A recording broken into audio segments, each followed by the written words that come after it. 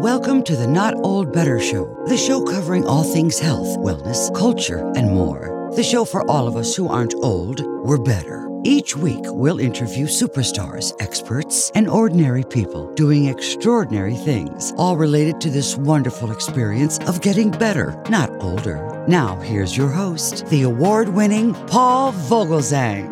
I'm Paul Vogelzang, and you're listening to the Not Old Better Show on radio and podcast.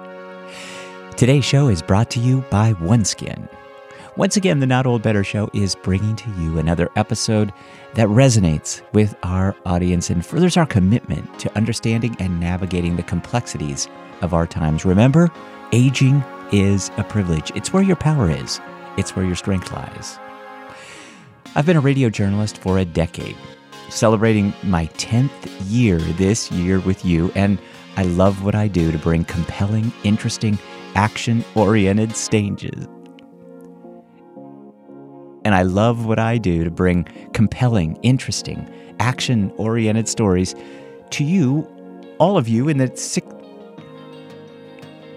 And I love what I do to bring compelling, interesting, action-oriented stories to you, all in the 60-plus age range, including your families.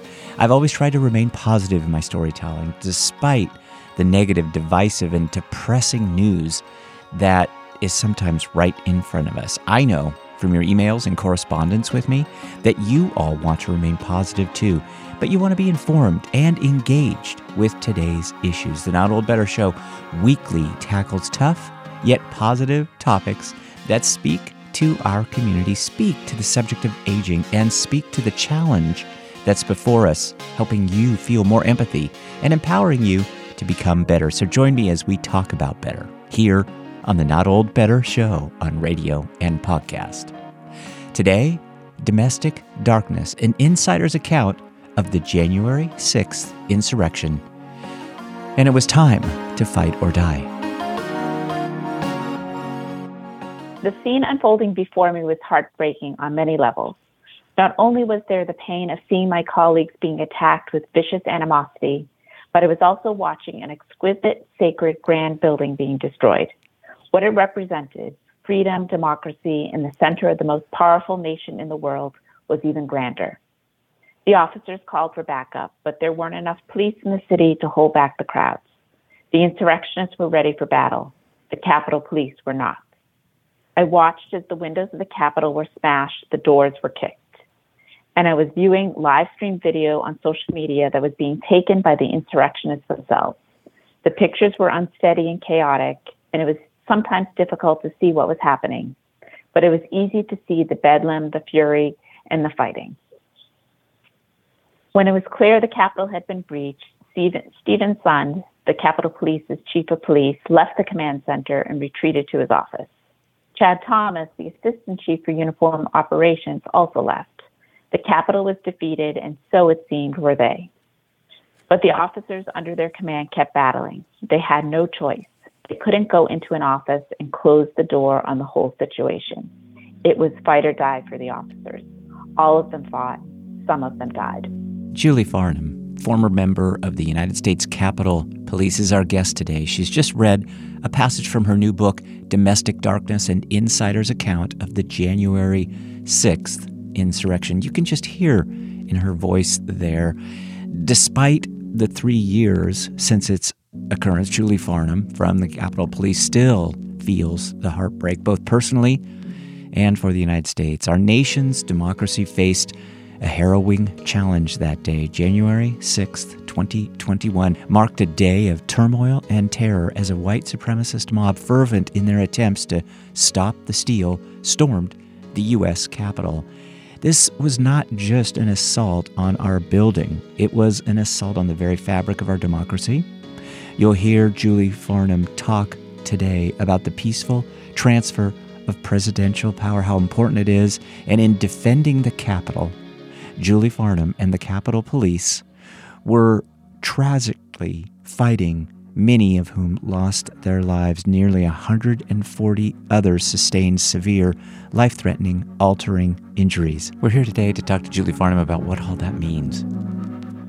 It's a lot of things. I mean, it's heartbreaking. Mm-hmm. It's disappointing that things turned out the way they did on many levels, like, what it means for our country, but also disappointing that Capitol Police leadership didn't heed the warnings that I tried to give them to try to, prepare better for this and potentially could have prevented some of this from happening.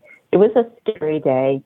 I will say that even, 3 years out, I don't know if I've fully processed everything that happened. Mm-hmm. I just left the Capitol Police in May of 2023, so just a few months ago. And I left because I had this book coming out and they were very unhappy about that. But, so I really haven't put a lot of there hasn't been much distance between that day and my life, because I've still been fully embedded in that world and having to deal with that. So I think over time I'll process it better, but for right now it's still, it brings up a lot of feelings, a lot of difficult feelings, and a lot of I just wish it could have been a different day, and the day turned out differently. We will talk today to Julie Farnam a lot about that day.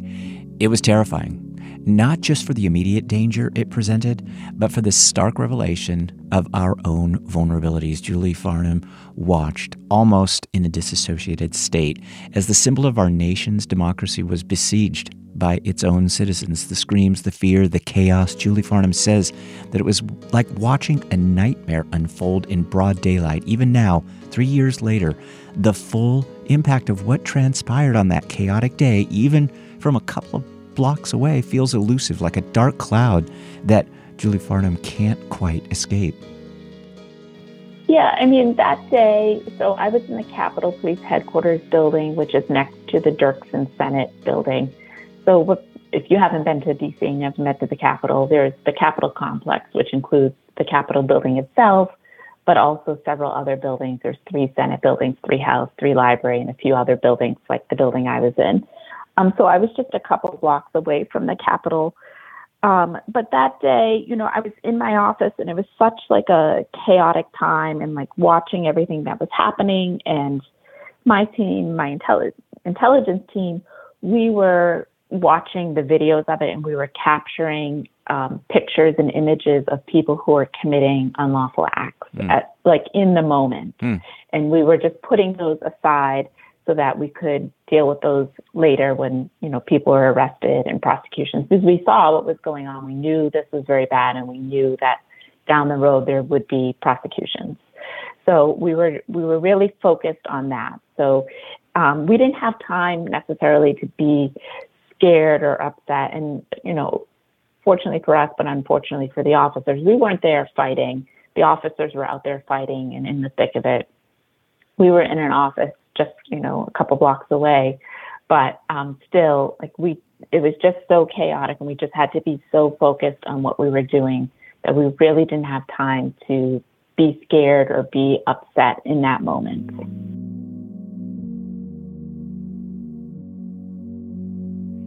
Especially disconcerting was that Julie Farnam had seen the signs. She'd read the undercurrents of discontent and danger brewing. Julie Farnam tried to warn the leadership at the Capitol Police. The Capitol Police needed to be prepared. They needed to take the threat seriously, but Julie Farnam's words, mired in a system that often overlooked the insights of a woman, fell on deaf ears.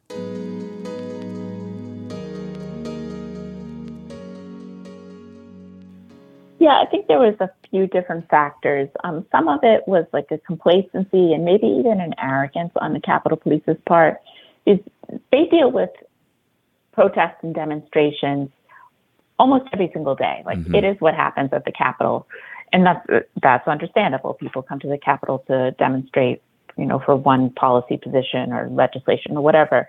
They're there frequently. And so that's what they do. So I think they thought well, we have this, we know what we're doing, we've dealt with big protests, we don't need help from anyone else. And that was a significant flaw, in that they didn't request help from other people, from other departments. And, National Guard aside, and I know a lot has been discussed about that and why weren't they there and were they called in. That aside, the Capitol Police could have called in the neighboring jurisdictions ahead of time, like, Arlington, Virginia, Alexandria, Virginia, Montgomery County in Maryland. All of those neighboring jurisdictions could have been there and could have helped the Capitol Police. They weren't called until, 1:30, 2 o'clock in the afternoon when the riot was at its height. So that was a significant failure on the Capitol Police's part. Also, my team had a very bad reputation. I had only been there for about 2 months, 72 days to be exact. And I was brought in, and when I was brought in, I was told that my team needed a complete revamp. I had a team of 11 intelligence analysts. Most of them had never received any formal intelligence training. They were very siloed, so they didn't communicate well within the Capitol Police, but also they did not communicate almost at all with other law enforcement agencies or with the intelligence community. So they weren't sharing intelligence, they weren't communicating with others, and they had a reputation for producing intelligence reports that were not of high quality. So I think all those factors there contributed to why January 6th happened. But that said, I did write an intelligence report that warned of the violence, warned of what I was seeing. And in addition to that intelligence assessment, I had also sent up close to 70 pieces of raw intelligence to the Capitol Police leadership. And I discussed some of those pieces in the book. Mm-hmm. I can give an example here. So this is what I sent up on December 27th, 2020 to Capitol Police leadership. It says, I sent up a summary of concerning social media posts that included things such as armed and ready, Mr. President, show up with guns and threaten them with death, no revolution has ever been won without violence, and kill the opposition. So those are some of the things that we were seeing ahead of January 6th, and that was communicated up my chain to the Capitol Police. The gender dynamics played a role. Julie Farnam really felt like being a woman in an organization that was male-dominated meant that it was harder to speak up and be heard. With women, women are often seen as not being credible, at least not at first. You have to say what you want to say, many times before people hear you. Whereas when a man speaks, they are assumed to have authority and they are taken seriously. So I think that did play a fact, whether it was an implicit bias or they just were overtly not valuing what a woman had to say. I do think that played a factor.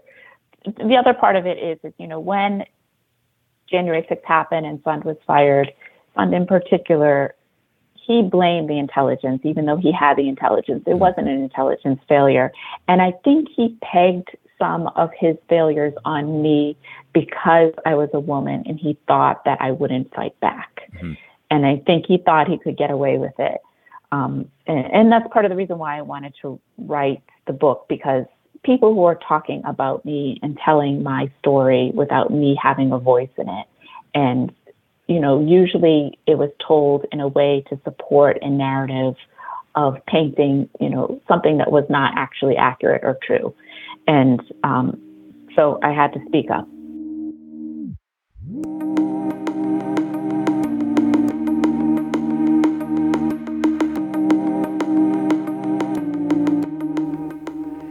We'll be right back with author, former Capitol Police Executive Director Julie Farnam, so please stay tuned. Support for today's episode comes from OneSkin. Isn't it interesting how the holidays can leave us feeling spent, not just emotionally, but visibly on our very skin? Well, there's a silver lining to this. It gives us the perfect opportunity to start anew, especially with our skincare. OneSkin can help your skin bounce back with science-backed TLC that not only refreshes, but reverses the signs of aging from the inside out. OneSkin is at the frontier of skincare with their scientifically proven peptide called OS1, specifically targeting the cellular level where fine lines and wrinkles begin. This isn't just about a temporary fix. It's about a genuine reversal of time. Their extensive product range is not just a promise, but a proven path to healthier skin. As someone who's not just your guide, but also a fellow traveler on this journey, my face shows the signs of age, and I've incorporated OneSkin into my own regimen. What struck me most was the simplicity. It's as straightforward as cleanse, pat dry, and apply. So, twice a day, that's all I do. And it's been a seamless addition to my routine. I use OneSkin on my face and eye. The products are amazing. They've become non-negotiables for me. The real surprise, though, was the resilience it brought to my skin, something I hadn't anticipated, but I'm thoroughly enjoying. And now you have the chance to experience this too. OneSkin is the world's first skin longevity company that focuses on cellular aspects of aging. OneSkin keeps your skin looking and acting younger for longer. They're offering you, my listeners here on the Not Old Better Show, an exclusive 15% off with the code NOB at oneskin.co. Get started today with 15% off using the code NOB at oneskin.co. That's 15% off at oneskin.co with the code NOB. All of this will be in our show notes. But remember, when you support them, you're supporting the show. So please tell them I sent you. Here's to a new year and healthier skin with OneSkin. So please stay tuned with more from our guest, author, former Capitol Police Executive Director, Julie Farnam.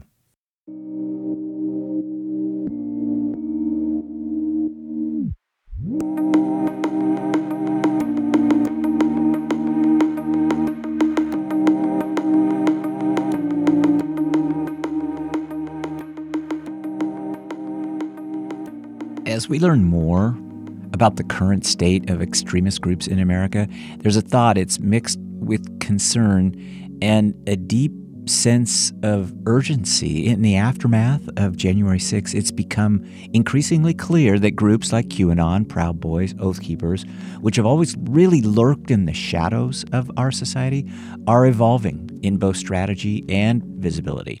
For years, these groups existed on the fringes, their hateful ideologies and calls for violence echoing within their closed circles. However, what has become alarmingly apparent in recent times is their transition into the mainstream. The shift has been fueled in part by certain individuals in positions of power who have unwittingly or otherwise given these groups a platform, a voice that they have never had before. This emboldening of extremist groups is not just a matter of concern, it represents a significant threat to the fabric of our society. In the wake of January 6th, the landscape of these groups has undergone a noticeable change. While some, like Oath Keepers, have seen a decline in their activities, others, particularly white supremacist groups, have found new ways to thrive. I think what has really lent itself to the rise of these groups is that we have people in power who have given them a platform and given them a voice. These are elements of our society that have always, unfortunately, existed, but they've always been fringe elements. And they have been really brought into the mainstream. And that's what's really alarming. And then post-January 6th, we are seeing not all the groups have fared the same way. Oath Keepers, is not as active as they were, before January 6th and on January 6th. But other groups, like some of these white supremacist groups, have really flourished. But what we've seen is that they've changed tactics. And so now they're trying to embed themselves into the community by doing things like community service or getting involved in local politics. And that's really dangerous because we are seeing them take a tactic that's really been used effectively by foreign terrorist organizations like Al-Qaeda, where they have incremental bringing in of this hate and adhering to this hate and this radicalization. So you can't go in you can't go to a person and say, okay, well, now I want you to commit this violent act, because that's like a bridge too far. But you can say, okay, can you do this? And then can you do a little more, and then a little more, and a little more. And then before you know it, they are quite hateful and have the potential to be violent.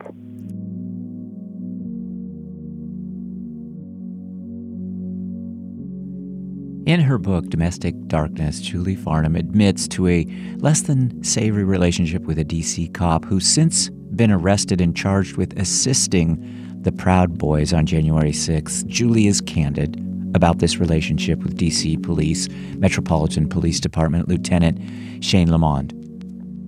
So I did have a relationship with D.C. Police, Metropolitan Police Department Lieutenant Shane Lamond, who has since been arrested, and he is charged with assisting the leader of the Proud Boys and providing information to him. At the time, I did not realize that he was doing anything nefarious. I did know he was talking to Enrique Tarrio, the head of the Proud Boys, but I was under the impression that it was a normal, like, officer informant type relationship.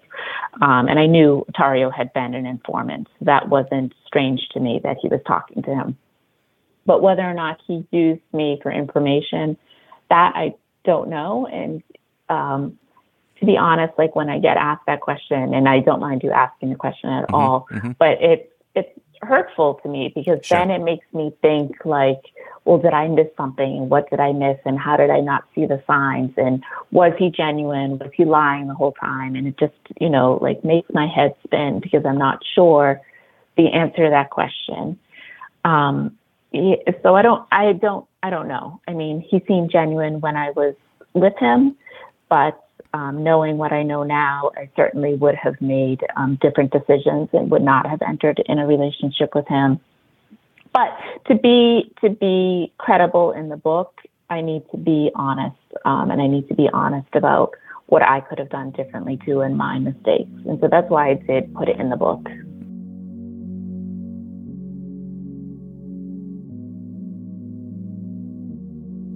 This has not been easy. Julie Farnam has faced many hardships in writing this book, and the personal consequences in coming forward have been significant.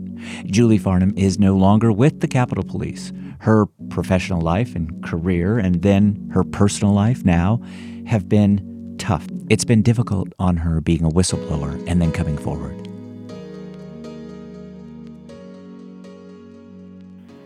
That's a good question. Actually, you're the first person to ask me that question. So kudos to you. This is good. But, I left, as I mentioned, I left the Capitol Police in May of 2023, and that ended my federal career. And I had almost 2 decades in the federal government, and I had planned to retire in the federal government. So that definitely changed plans. It was not what I had wanted or what I anticipated. And I left, so I had started at the Capitol Police in October 2020, and I joined the Capitol Police because I was working for U.S. Citizenship and Immigration Services, which is a component of the Department of Homeland Security. They are self-funded. During the pandemic, I was getting furloughed, and I have bills, and I need a job. So that's why I went over to the Capitol Police. And it's ironic that I ended up leaving the Capitol Police in a way where it left me without a job and without a paycheck. And that's what had driven me there in the first place. So it was hard. It was really hard. But I started my own company, my own business. It's called Pandora's Intelligence. And we do open source intelligence and investigative work.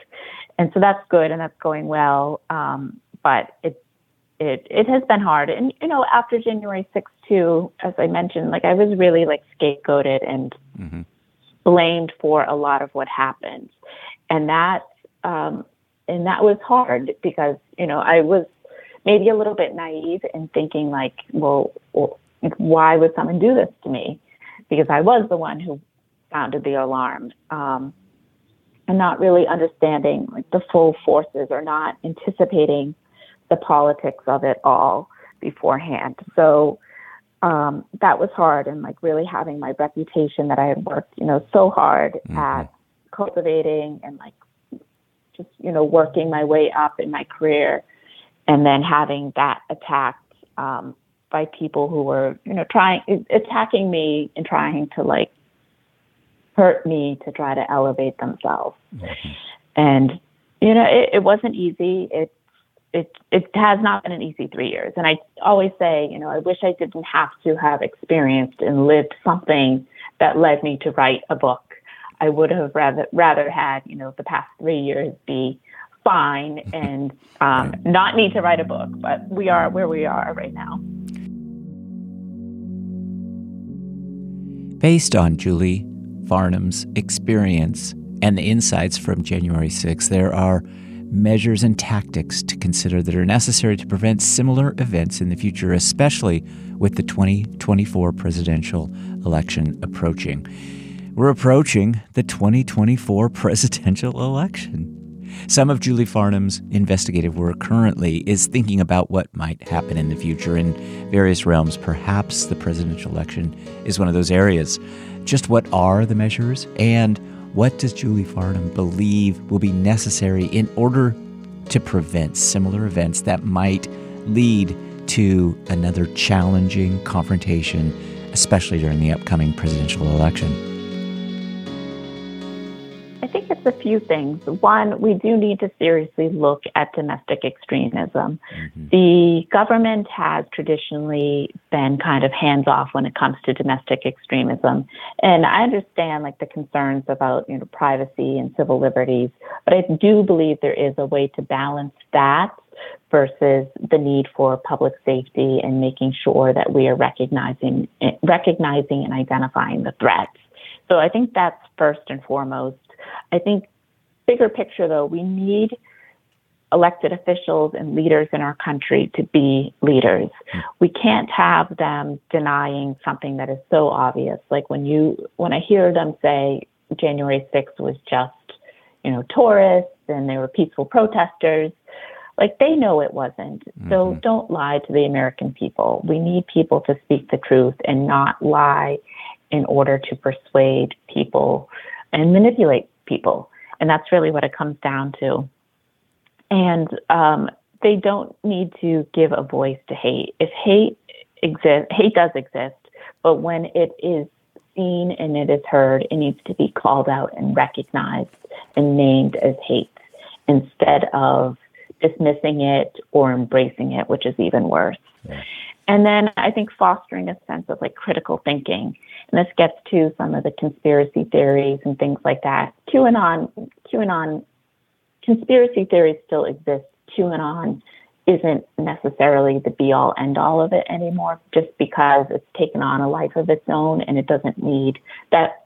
Those individuals who adhere to those conspiracies don't need Q, the person who is leaving the information and started all this. They don't need Q anymore.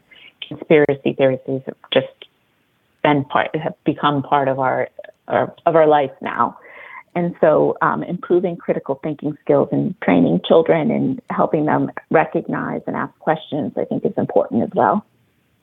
Are you concerned that there will be violence surrounding the 2024 presidential election? I do. I don't think it'll be something like January 6th necessarily, because I think the Capitol Police will be prepared for that this time, and that's the threat they know now. I am more concerned about violence directed at elected officials or at candidates. I'm running for office here in Arlington, Virginia, and when I announced, I received 7 different death threats. And that in my time at Capitol Police, I dealt with, about 20,000 different threats against members of Congress. And it's on both sides of the aisle. Both sides do it and make threats. And that's not acceptable ever. And so I do think that, if there is violence, it's probably going to be like a lone wolf directing violence at a candidate or an elected official. Julie Farnam, our guest today, former director of intelligence at the Capitol Police. Just an excellent book. Again, our subject of discussion today has been Julie's new book titled Domestic Darkness, an Insider's Account of the January 6th Insurrection and the Future of Right-Wing Extremism. Julie, my best to you. Thank you again for your time today. Congratulations on the book and for all that you're doing. And I think there's definitely been a toll, and we're grateful for your efforts and energy on all of our behalf towards this end, because it's meaningful work. And so we very much appreciate it, Julie. And thanks for your time today. Thank you. Thanks for joining us this week on the Not Old Better Show. To find out more about all of today's stories or to view our extensive back catalog of previous shows, simply visit notold-better.com. Join us again next time as we deep dive into some of the most fascinating real-life stories from across the world, all focused on this wonderful experience of getting better, not just older. Let's talk about better. The Not Old Better Show. Hi, one final thing. Today's show was edited for length. To hear the full interview, please check out our website for this episode and all episodes at notold-better.com, or subscribe to the podcast on Apple Podcasts, and be sure to check out your local radio stations to find out more about the Not Old Better Show on podcast and radio. You can find us all over social media. Our Twitter feed is Not Old Better, and we're on Instagram at Not Old Better too. The Not Old Better Show is a production of NOBS Studios. I'm Paul Vogelsang, and I hope you'll join me again next time to talk about better. The Not Old Better Show. Thanks, everybody. We'll see you next week.